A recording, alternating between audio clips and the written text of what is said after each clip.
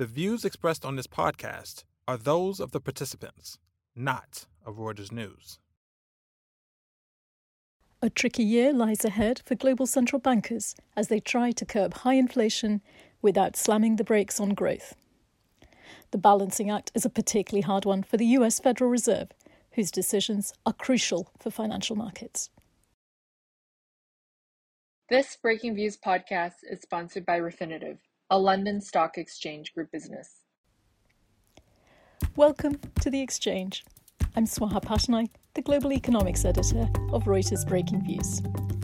And this is part of our special prediction series in which we chat with decision makers from around the world about key issues for the year ahead. Today's episode features San Francisco Fed President Mary Daly. We talked about tackling high US inflation, how much the central bank might need to raise interest rates, and promoting inclusive growth. I'm Swaha Patnaik, the Global Economics Editor of Reuters Breaking Views. Joining me on the Breaking Views side of the team is Rob Cox, the head of the Global Breaking Views team. And it's our really great pleasure to have President Mary Daly with us today at a really critical juncture for the Federal Reserve and policymaking in general in the central bank world. Let me get started. There are so many questions to ask, but central bankers like yourself, President Mary Daly, have coped with more than your fair share of crises since 2008. The current environment is, however, posing a very different challenge for central bankers around the world, but the Fed in particular. After a very long period of low inflation, US consumer prices are rising at their fastest pace in 4 decades. I'm not asking you to look into a crystal ball, and I know the Fed will be guided by incoming data as and when you make rate decisions in the coming year. But this is a very different recovery, stronger inflation, stronger growth, job market bounce back very quickly relative to past cycles. Should we be expecting the Federal Reserve to raise interest rates in bigger increments than the quarter-point hikes we've seen in the past? And will the peak for interest rates, where we get to eventually the so-called terminal rate in this cycle, be higher and have to be higher than it was in previous ones? Sure, terrific question. So let me first say thank you so much for having me, and I look forward to the questions from the listeners as well. The very first thing to say is that even in a period which is very different than the period we have just come through prior to the pandemic, we always are guided by 2 simple mandates that Congress gave us: price stability and full employment. And so balancing those 2 things is always the challenge. And you rightly described that the challenge today feels a little more acute than perhaps in the past expansion, because we have inflation that's hitting levels that no one's comfortable with. I'm not comfortable with the levels of inflation hitting a 40-year high. But we also have a labor market that is relatively strong. We have record openings for jobs. We have the unemployment rates dropped to 3.9%. We have workers bidding up wages, getting wage growth, getting better working conditions. So this is all an economy that speaks to getting itself on a self-sustaining path, and perhaps having more inflation, definitely having more inflation than we want in the long run. And all of this can be traced back to a couple of things: the resiliency of the economy to the pandemic, but also the fact that the pandemic has desperately and in a challenging way affected supply chains, affected people's ability to come back to work fully. We still have 4 million workers who never returned to work after the pandemic, sitting on the sidelines because they have to take care of children or older people, or just feel at risk with their health. And so supply chain bottlenecks globally are pushing prices up. We also are coming off really high fiscal support, extraordinary fiscal and monetary support, and consumers are flush with cash, if you will, and they're spending it, but they're spending it on goods for their homes and not so much on services, which are constrained. So all of these features make this a really challenging time to bring the economy, off of its extraordinary support and onto its more sustainable support. So for my mind, to go back to your question with that context, for my mind, when you're trying to get an economy from extraordinary support to one that's going to just gradually put it onto a self-sustaining path, you have to be data dependent, as we say, but you also have to be gradual and not disruptive. We are not behind the curve. We are not behind the curve at all. We are just actually doing appropriate policy, getting ourselves to a point where we can weather COVID, continue to sustain the economy, but recognize that extraordinary support is no longer needed. So I do see rate increases in our future as early as March, should the data cooperate. And whether we get past or below the terminal rate, I think I would just look to the last summary of economic projections produced in December. There were no participants who had us going above the terminal rate, because again, we're not trying to combat some vicious wage price spiral. We're just recognizing the economy is getting itself on a self-sustaining path, and it doesn't need the extraordinary help that we've been offering it throughout the pandemic. As you grapple with this, though, there are a couple of things that are unfortunately playing against you. One is energy prices, oil prices. Say the price of Brent crude has gone to its highest level since 2014. We have supply chain disruptions that you mentioned, which have lasted longer. We'll come back to supply chains, especially sitting where you're sitting in California, so you have a particularly good visibility on some of the issues. But these are not things that are resolving themselves quickly and are not under your control either. So, I mean, where do you see how much of a problem is the energy price, which you would normally look through, but it's hard to when inflation is already at 7%, and may give rise to that wage price spiral that you don't think is a problem now? Right, absolutely. So when we say we look through price variations in energy and other things, it's really because we've expected them historically, and I'm talking over decades of central banking, to be transitory. They come, they go, and if you react to them, by the time the reaction takes effect after 12 to 18 months, you've already, the economy's passed it and weathered it. So that's the idea of looking through it. But what we see today is broad-based price pressures across a wide range of goods. It's not just isolated in energy markets. It's just not isolated in the COVID-affected sectors. It's more pervasive than that. And that calls for us to recognize that inflation's rising, and that affects, every consumer. Every American goes to the grocery, goes to get gas, goes to buy a house, and finds that price inflation is high, and uncomfortably so. So that's what I'm looking through to, is how do we think about this broader escalation of inflation, and what's the appropriate policy path to bridle that a little bit. Ultimately, it comes back to basic economics. Demand is rising rapidly and supply is constrained. So there's this pretty pervasive demand and supply imbalance. Some of that's COVID related. Some of that's the over rotation of consumers to goods away from services. So they're only purchasing a few things relative to the full market basket. Some of it's the fiscal support. Some of it's our monetary support, but all of it speaks to the same thing. Demand is outstripping supply and prices are rising to regulate that. And the consequence is we need to act along with all the other features that are going to unfold in the economy, which is the decline in fiscal support going forward, hopefully COVID moves past us and we get some repair of the supply chains and we ease some of those pressures.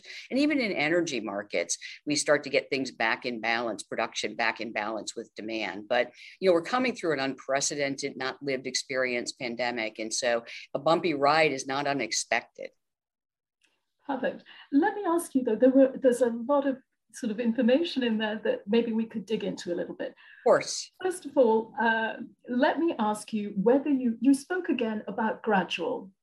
I mean, is gradual the same quarter point hikes we saw, or what for you is gradual? Could we see 50 basis point hikes? Is that, too fast for you? What would be the hurdle to make you consider that as well? Sure. So to me, and so let me just speak for myself, and also let me remind every listener that we're in deliberations about this. Chair Powell was very clear about that in his press conference last week.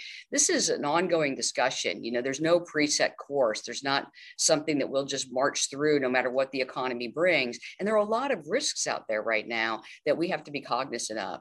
So when I'm speaking about what I think will happen, it's really based on the information I have today. And then tomorrow, that will be old information, and I'll have to take into account what we see unfolding. But if the economy progresses like I see it progressing, then it is clear that it can stand partially on its own 2 feet. that we do not need to be providing the same level of extraordinary, and I mean, keep underlining this extraordinary accommodation that we provided during the pandemic and have provided for the last 2 years. Those levels of accommodation are no longer required if the economy continues to have the growth we've seen, the improvements in the labor market, and the higher inflation than we're comfortable with, that's well above our target. So it's appropriate then to remove that accommodation. That I think most people can agree with.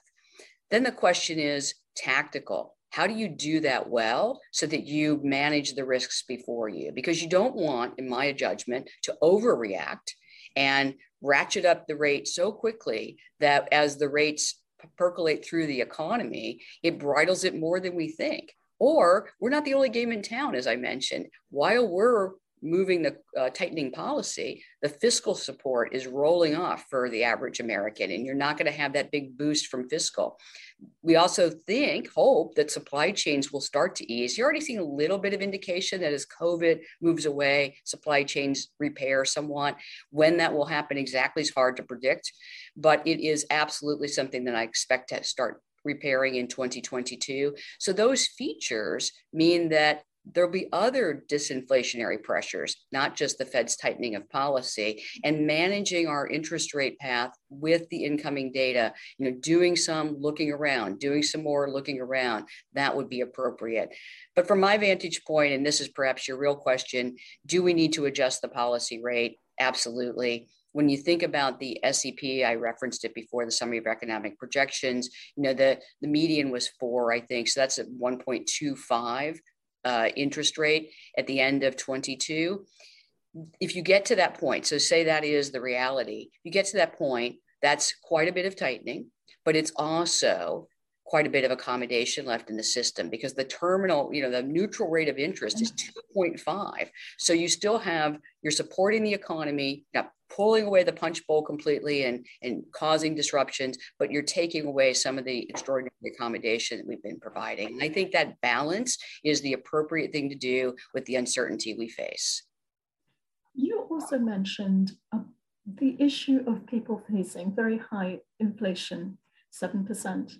That's the sort of inflation rate, especially when it's focused on things like energy prices, as it has been, that hurts the most disadvantaged in society, the poorest in society. That's a really difficult quandary for the Fed, especially since in 2020, it had a big written branch review, looked at its monetary policy framework, and wanted to focus its dual mandate on having and promoting more inclusive employment growth and giving growth a chance to take hold long enough that unemployment rates for those most disadvantaged people would fall.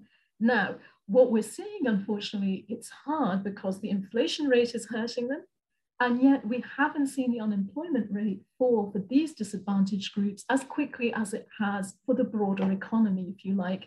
Could you talk a little bit about that really difficult conundrum, especially given the flexible sort of inclusive focus that you all agreed on with the new review? So one of the things that I'll point out, and many may not know this, is that the Federal Reserve, I've been working at the Federal Reserve since 1996. So I have a long history of service in this system.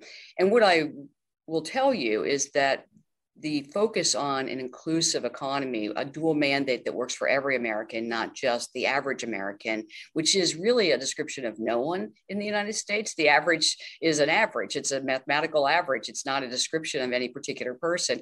That was long recognized in the Fed. And so what the framework review really was about was it was asking, what's the best way to achieve our dual mandate goal? And what do we need to be clearer about for every American so that they understand how we do our work?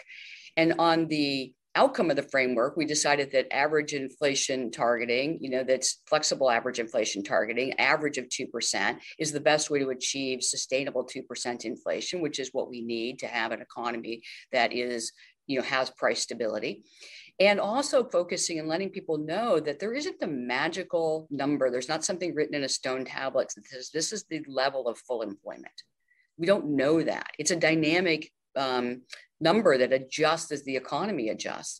We put that forward and we said, importantly, full employment also means full employment inclusively. so that every American who wants a job can get one, and people can depend on the dollar having the same value roughly that it had the week before. So those are the two things that came out of the framework. And then we apply our framework to today. And what's different about today, as you rightly described, very clearly described, is that our two goals feel somewhat to some people like they're in tension. That we have inflation that we need to offset, but we have yet to recover the 4 million jobs, 4 million individuals who were working before the pandemic who are not working now. And so that leaves us with this kind of decision point. What do we do? And the way that I think about it is this: inflation is a regressive tax. The research literature that's there will show you some elements of that, but common sense tells you that when you have you're a lower moderate income person and you're paying for higher rent, higher gas, and higher food prices, then you have less money for other things. And that's difficult. That's challenging. On the other side of it, we know that the individuals who are least likely to be the first hired in a recovery are less advantaged groups. And so you're absolutely right. Those goals feel in tension. But here's how I look at it: that inflation's too high for everyone, but particularly for those groups, and that the labor market is stronger than it has been in a long time for those groups. In fact, I'm very encouraged by two things. One, if you look at Hispanic, African-American, less than high school education, groups that are historically disadvantaged, their unemployment rates are falling rapidly. They're just not falling to the levels of the average. But that's always the case because there's partly structural factors there. But the fact that it's falling as the economy recovers, that's good news. The other thing that's good news is wage growth is most rapid in the lowest wage sectors because those workers are in high demand. And so this is another good piece of an inclusive recovery. So for me, again, I put this at, it's time to adjust the policy rate to get the economy on a sustainable path, because one of the key elements that we learned in the framework review and in the last expansion is a long sustained expansion is what really helps less advantaged Americans. A long and sustained expansion allows them to get a foothold in the economy, move up in their jobs, build income, build wealth, buy homes, do the things that ultimately people want to do. And the Fed's responsible for that sustainable expansion that gives everybody that opportunity. Perfect. One of the dynamics you're talking about is the labor market sort of being tight enough to be able for workers to be able to ask for higher wages or quit and go somewhere else for the higher wages if their current employer won't give them. Let me ask you two questions first. You talked about how many people sort of seem to disappear from the labor market for a range of reasons because of COVID. There may be, to what extent do you see this as structural? We're all still grappling around the world with some forms of restrictions, education not completely perhaps returned, or care needed for some family members. But do you expect this to be a return to pre-COVID levels of participation? And if we don't, what sort of wage pressures could come up? So that's a terrific question, one we spend a lot of time thinking about. And I don't think there's a specific answer that we have right now because, again, the labor market evolved. But let me give you some lessons from my long experience as a labor economist and as a Fed, working at the Fed, but also from just watching the labor market again and again, decade after decade. It is very frequent. In fact, it almost always happens that people, all of us, declare cyclical things structural far too early. That we see a missing group of people, say 4 million workers who haven't come back. And then we say, well, okay, a lot of them say they're retired. Many of them say they've had an epiphany and they no longer want to work. And so we start writing them off one by one. And then we become satisfied with the labor market that we have because we've forgotten the aspiration of the labor market that we need. And I will just encourage all of us to not be too quick to declare victory on full employment, to not be too quick to declare all of this a structural issue. Do we have structural challenges going forward? Absolutely. But do we have the means to manage them? I think so. And what the Fed's job is to deal with the economy we have today. And that economy is one where labor supply is highly disrupted by COVID. People did retire in large numbers because they found that the Zoom environment oftentimes wasn't good for them, or they needed to go and help their children take care of their children because they needed childcare provisions, or they were just worried about their health. and they just didn't want to continue to participate when their health was at risk. But as COVID recedes, as we get back to more fundamental dynamics, we've learned that retirement's not a permanent state. It's not something that you do and you never come back to work. And I expect those workers, some of them, to return, especially in a new flexible work environment we have, where you've got hybrid, you don't have to work full time all the time. You've got all kinds of things you can do. We've seen that in previous expansions. I expect the same thing to happen. And then, of course, we have the millions of moms out there, largely, who are, and women in general, who are taking care of community, family, et cetera. And I believe those individuals do want to work, do want to have their careers, but just don't have the opportunity to do so right now. So yes, I'm very bullish on the labor market fully recovering. But again, as a Fed official, I have to deal with what I have today, which is a pretty strong, tight labor market and high inflation, but then be open and humble enough to adjust as we get more labor supply coming in, as inflation comes back down to more target levels, and imagine what the world would be and what policy will be once that's achieved, which is why I'm completely comfortable with making adjustments in 22, but not knowing what the next adjustments will be in 23 to the policy rate. Thank you. You talked earlier about the average American, I think you were referring to, but that made me wonder, and if I might come back to the flexible average inflation targeting mandate that the Fed adopted. One of the things that is perhaps slightly vague and is not defined at the moment is the averaging period. I mean, usually you say this is your population of Americans, I'm averaging over them. Here it would be an average inflation over 2 years, 5 years, 10 years. You come out with a very different policy outcome, perhaps, because of that. And one can say, who cares? You know you will get the job done, as long as you know you don't have to reveal it to the rest of us. But it does help anchor public expectations, the expectations of markets who set borrowing costs for the rest of us. Sure. Do you think it's worth clarifying that average perhaps a little bit? So we were specific in being not committed to a particular averaging period because, and that's why it's flexible average inflation targeting. It's really about trying to achieve that sustainable longer run growth rate and have an economy that has price stability and full employment. So what we really are doing, and this is my judgment, how I think about the framework, what we agreed to, how we're executing it, is that in the past decade, when inflation ran below its 2%, our 2% target for a decade, well, that was clearly an average that we never achieved, whether you used business cycle frequency or other things.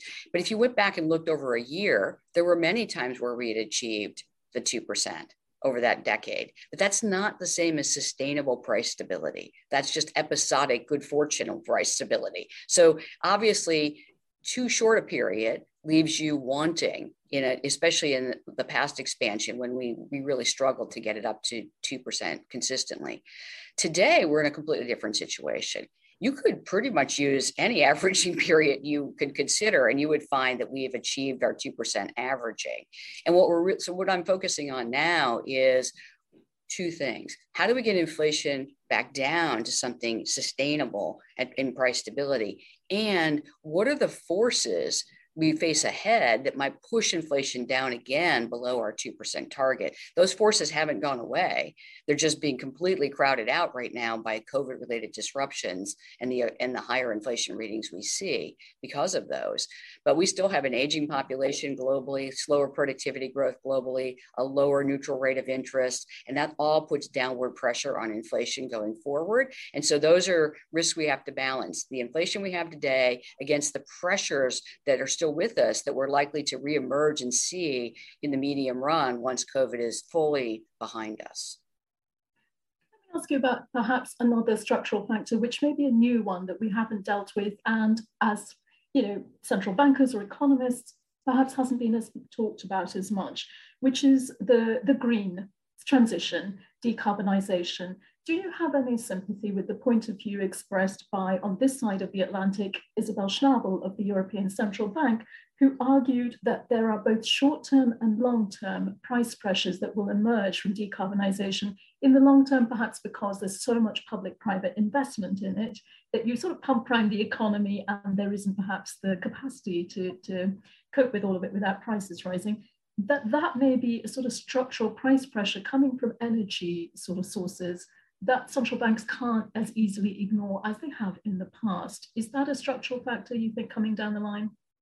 So let me back up from her particular point, since I haven't had a chance to do her speech justice and read it as carefully as I will need to. But let me talk more broadly about the point. There are always factors coming into the economy, global economy, national economy, that affect the dynamics of inflation. And I mentioned several just a moment ago: the aging population, slower productivity growth, et cetera. When you make a transition, whether, any transition, but this upcoming energy transition, moving from, mostly carbon-based fuels to more green technologies, then that transition can cause price pressures, especially in the short run, because the economy is geared up for one kind of energy production and it has to move to another kind of energy production. We have all just witnessed and are still witnessing what it feels like when supply and demand are completely out of balance. Prices rise in reaction. So then the question for all of us is, and this is one of the reasons in the San Francisco Fed we study climate risk, is to understand not just inflation dynamics, but labor market dynamics, financial dynamics, but inflation's a key one. What are the inflationary pressures we're likely to see? And what we've learned so far, but definitely more study is needed, is it really depends on the speed of the transition. If we flip the switch and we did everything overnight, well, then we'd have pretty large imbalances. But if businesses can plan, and they already are, for the challenges and the change, then they can prepare themselves, investing in factories, investing in methods of production that actually ease the inflationary pressure. So I think it's too early to call this a net increase in inflation. And the research would say that it's still an open question. We know what would make it inflationary. We know what would not make it as inflationary. And then it's up to, the Federal Reserve and other central banks to manage whatever the societies that we live in decide is appropriate. I mean, ultimately, climate mitigation, climate management is not the job of the Federal Reserve. We are there to study the economic effects of those choices. And the fiscal agents, our elected officials, are there to manage how we think about this. Let me ask you, and perhaps this is the argument that central bankers should stay in their lane and not get in the way of politicians handling it. Having said that, central bankers are also responsible for financial stability issues. Do you think there is anything that the Fed should be doing more of to help the transition be smoother in the financial stability risk sense when you're responding to climate change? You intimated this or said this. In the United States, we have a very clear mandate from Congress: price stability, full employment. We're responsible for the payment system, and with other regulators responsible for the financial system. Those are our jobs. Those are our goals. That's what we spend our time on. So we don't have any tools to manage climate change or mitigate climate risk. What we can do is study what the impact of those changes are on the payment system, on the economy, on the financial system, and be prepared to manage those risks. What you definitely don't want, in my opinion, is a central bank that's so far behind because we haven't been thoughtful about these that we can't actually manage the risks when they emerge. So we're forward looking. We're looking at those risks. We're already talking to people in the economy, to businesses, to financial firms, to banks, to our community members about how this is affecting them. But our job clearly is to study, be aware, and recognize where the risks are so that we can be prepared. Our job is not to mitigate these risks in any real way. Our job is to be aware that the risks occur. And our elected officials are thinking hard about what to do on the risk mitigation side. Let me stay with things that are not really the central bank's concern, may start impinging on the central banks in that vein. One is the financial markets. It's not the central bank's job at all to worry about this level of stock price or that level of stock price, or whether bond yields are going up or down to a certain extent. When equity markets really fall out of bed, that can have wealth effects, that can have confidence effects for the broader economy that matter. And as for the bond price, we saw in 2020 what sort of financial stability risk could have been posed across the world when a treasury market, which is the benchmark global bond market, doesn't function as well as we all expect it to 24/7. So in that case, I'm not asking whether the Fed cares about current levels of stock market declines, but what do you think it might take if we're looking at a faster sort of pace of tightening or guidance that somehow upsets the markets in one way? What would it take for this to impinge on the Fed's consciousness and say, this we do need to worry about?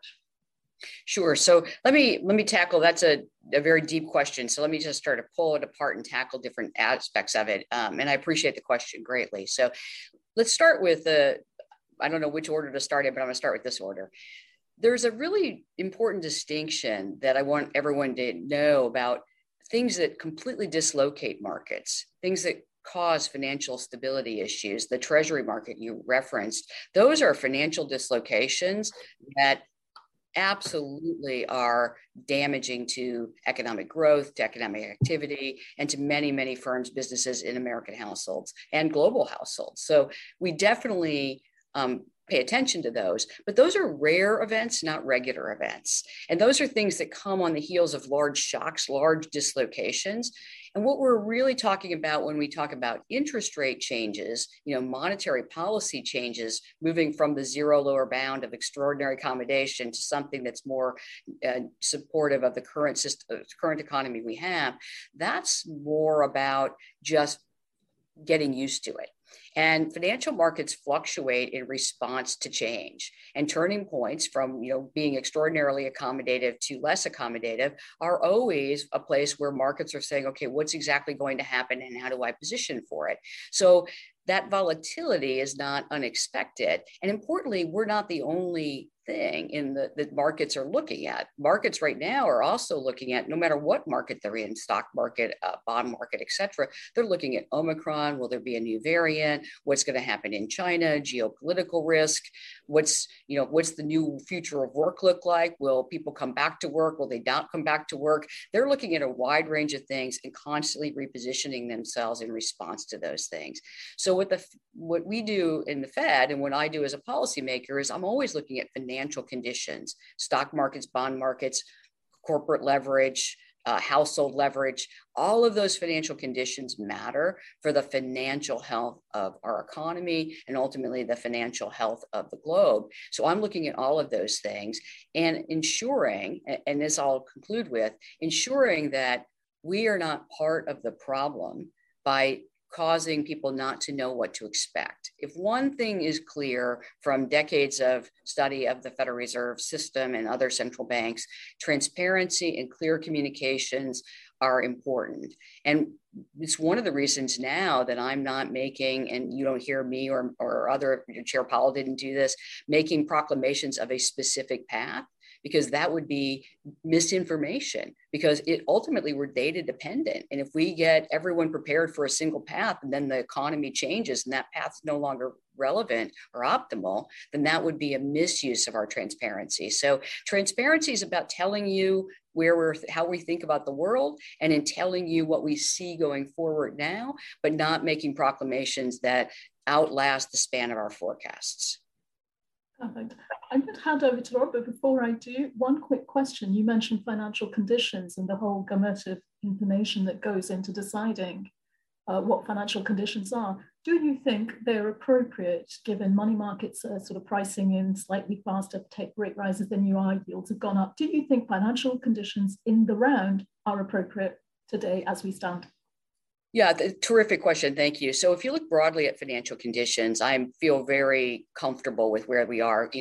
Businesses have cash, banks are well capitalized, households are extraordinarily well positioned, especially relative to the financial crisis, but just in general. And so those are the stalwarts of our financial system. Of course, we do have there are things in money markets and in the crypto markets and other things that bear watching, and everyone is watching them. And I'm encouraged by the SEC and other regulatory bodies taking interest in those areas and ensuring that. And of course, you mentioned the Treasury market, projects that work on the Treasury market and everything from centralized clearing to, other ways we can make sure that the Treasury market's not disrupted. Those are all important features of the going forward. But when I look over it, I'm really reassured that households, banks, and businesses feel like they have a lot of liquidity and they're in a good position to weather storms. And that's what we want. Great. Let's go over to our audience. Rob, passing over to you so you can put some of these questions. Thank you, President Daly. Thank you, Swaha. So we have quite a few questions. I've tried to lump them into various buckets. So I think we have markets, labor, and inflation, not surprisingly taking up the bulk of the questions. Let me just jump in. Some of these you've kind of touched on, Mary, but I'll give you an opportunity to kind of give your views on and further refine the points. As the Fed prepares to tighten policy, perhaps more sharply if inflation runs away, what has the Federal Reserve learned from the 1994 Great Bond Market Massacre episode? So we learn things from every episode. We actually have, you wouldn't believe the amount of time I've spent looking at the Spanish flu data and how global economies responded to that and other things. So we learn from all the crises. And what we learn, and this is the pull-through lesson, is that data dependence, transparency, you speak of bond markets, transparency matters, communicating. So that's why Swaha mentioned it earlier. We have a framework review. We then published our framework. Then we said, here's how we're going to manage our framework, our statements. We released our balance sheet reduction plan principles just last week. These are all efforts to signal to not just markets, but businesses and households what we intend to do and how we intend to do it, what we will be guided by. Because ultimately, being data dependent means that the best tool we can give the people we serve, markets would be among those, is our reaction function, how we think about the world and how we'll react to incoming information. So that's what I've learned from this. Communication matters, transparency matters, but transparency of how we think about the world so that when people see the data we see, they have a pretty good indication of where we're heading. That is our most important tool. I guess a sort of corollary to that is, are you worried about the signals the yield curve is currently sending? So there's a lot of focus on the yield curve right now. I will say the yield curve is not flat and it's not negative, it's positive, and it's well within its historical range, at least the last time I checked. So I think that we absolutely think about the yield curve. I look at the yield curve. We have many ways of dissecting the yield curve to get the signals from it, but we don't control the yield curve. Especially if we don't control the long end. The long end is affected by a variety of things. And I mentioned a number of them, how markets see Omicron, how markets see the near neighbor variant that's developing, how markets see the responsiveness of households once the pandemic is eased, supply chain disruptions, geopolitical risk. Those are all things that affect the long end. And so while we watch the yield curve, and we don't control it. And as a consequence, it's just another input into our overall assessment of financial conditions. Right now, though, I don't see reason to worry. May I just jump in, Rob, on that point on controlling the yield curve? One of the ways the central bank does control the yield curve, though, President Daly, is because of its bond purchases. Also, you have a huge amount of bonds sitting on your balance sheet. What do you think about how that balance sheet should be shrunk? Because that will control the yield curve and what's rising, what's falling, etc. Should it be shrunk aggressively? Are you willing just to passively let it roll off? So let me just make one refinement of that sentence, if I may. We don't control the yield curve, but you're absolutely right that the asset purchases in our balance sheet affect the yield curve, especially at the medium and longer end. So affecting and controlling are different, though. And so again, we're not the only game in town. So let's just for 10 seconds, let me tell you about the research. The research is quite clear that balance sheet policy has an impact in market dislocation, or when the economy is in severe need and we're desperately constrained by the zero lower bound and we need to put forward asset purchases to help. We have a lot less clarity on what the balance sheet does as we reduce it. Right? We just don't know as much about it. And we are in such a different time than we were the last time we reduced the balance sheet. The economy's stronger. We have a much larger balance sheet. There's a lot of different, it's much more at the shorter duration than it was in the past. So we have a lot of different factors. And so from my own vantage point, we will follow the principles that we gave. The principles, in case people haven't studied them yet, which I encourage you to do, they're short, is that the funds rate is our primary tool of communicating our policy stance. But our balance sheet policies will be predictable, and they'll be, in my mind, there'll be in a background role relative to the funds rate. That's our primary instrument. but we will adjust them at any point in time that we need to achieve our full employment and price stability goals. But if you just think of that logic, it doesn't mean that we'll be using it surgically, meeting by meeting, because we don't know enough, one, and two, it's not our primary instrument. The funds rate is.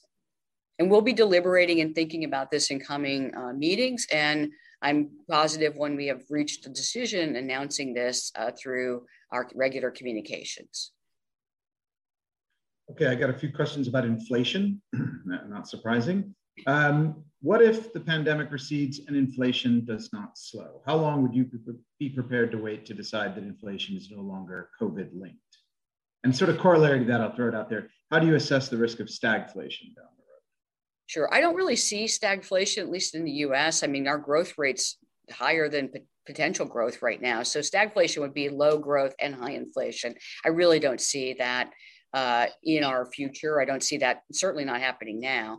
And then the idea that we would bring supply and demand back into balance, both through restraining demand somewhat. If we raise the interest rate, that's going to affect mortgage interest rates. You're already starting to see that happen in the United States. It's going to affect car loan rates. It's going to affect consumers' ability to spend on those things and businesses' ability to invest in those things. So that will bring demand down. On the other side, as COVID recedes, I would expect supply chains to recover to some extent. It's hard for the capacity that China has, for instance. It's not destroyed. It's just sidelined for a moment while they control COVID. Once they reopen, they'll want to use those factories, use those production processes to redistribute the goods and services that they produce. So there's hardly a scenario I can see where COVID recedes and supply chains don't recover. Will they recover as quickly as COVID recedes? I don't know. And will they recover up to the level that we want as quickly as we want? I don't know. But I do expect both of those balances to occur. I will conclude, though, that the worry that I think the question has in it is, will inflation, high inflation readings, get embedded into inflation psychology? And then no matter what the economy delivers, people will still have the idea that they want higher wages, which get passed into higher inflation prices, which then get transferred into higher wages, and we end up in a bad situation. And I just don't see evidence that that's occurring, but it is a risk, and it's one that I'm focused on and looking at the data every day to see if I have any indication that's occurring. Quick question about central bank digital currencies. Is there a case in the long term for a central bank digital currency, and why? And what do you think it might mean for the banking system? Sure. If you haven't already done so, I would encourage all of you to at least read the short version, summary version of the new Board of Governors paper, the Fed paper that was released, I believe, last week. I lose track of my dates. So it could have, in the pandemic, no date seems as certain as it once was. But we released this paper. The paper is outlining both the pros and the cons and what has to be, think of pros and cons as cases for and worries about. And when you think of cases for and worries about, there's a lot to be worked out. So do I think we'll eventually have one? Probably that the world's evolving in a way that that central banks across the globe will go to this, but it's not ultimately the Fed's decision. Congress has to think about being able to issue a currency digitally. And right now there's a lot of work to do still on balancing out those cases for with the problems or worries about, including privacy, which is a key worry. So I think there's a lot of work to be done. We are working on it ourselves, as are many central banks across the globe. And these are important issues with more to come. There's a lot of work to do once the pandemic is beyond us. Well, good. I think, there are a million questions. People are very, very interested in what you have to say on all of these things, but I think we hit the main points. I'm going to hand it back to you, Swaha. Thank you very much, Rob. Really appreciate your very frank and forthright explanations of where we are at a very difficult juncture where it's hard to see. There's a lot of fog in the economy ahead, and appreciate your frankness on this. May I thank you for joining us, Mary, Katie for introducing us at the beginning, and the audience for all of your questions and for tuning in. Thank you. Thank you. Thanks for tuning in to The Exchange. Today's episode was produced by Thomas Shum and Katrina Hamlin. Subscribe to The Exchange and our sister podcast, The Views Room, on your favourite podcast platform, and read our latest views on breakingviews.com.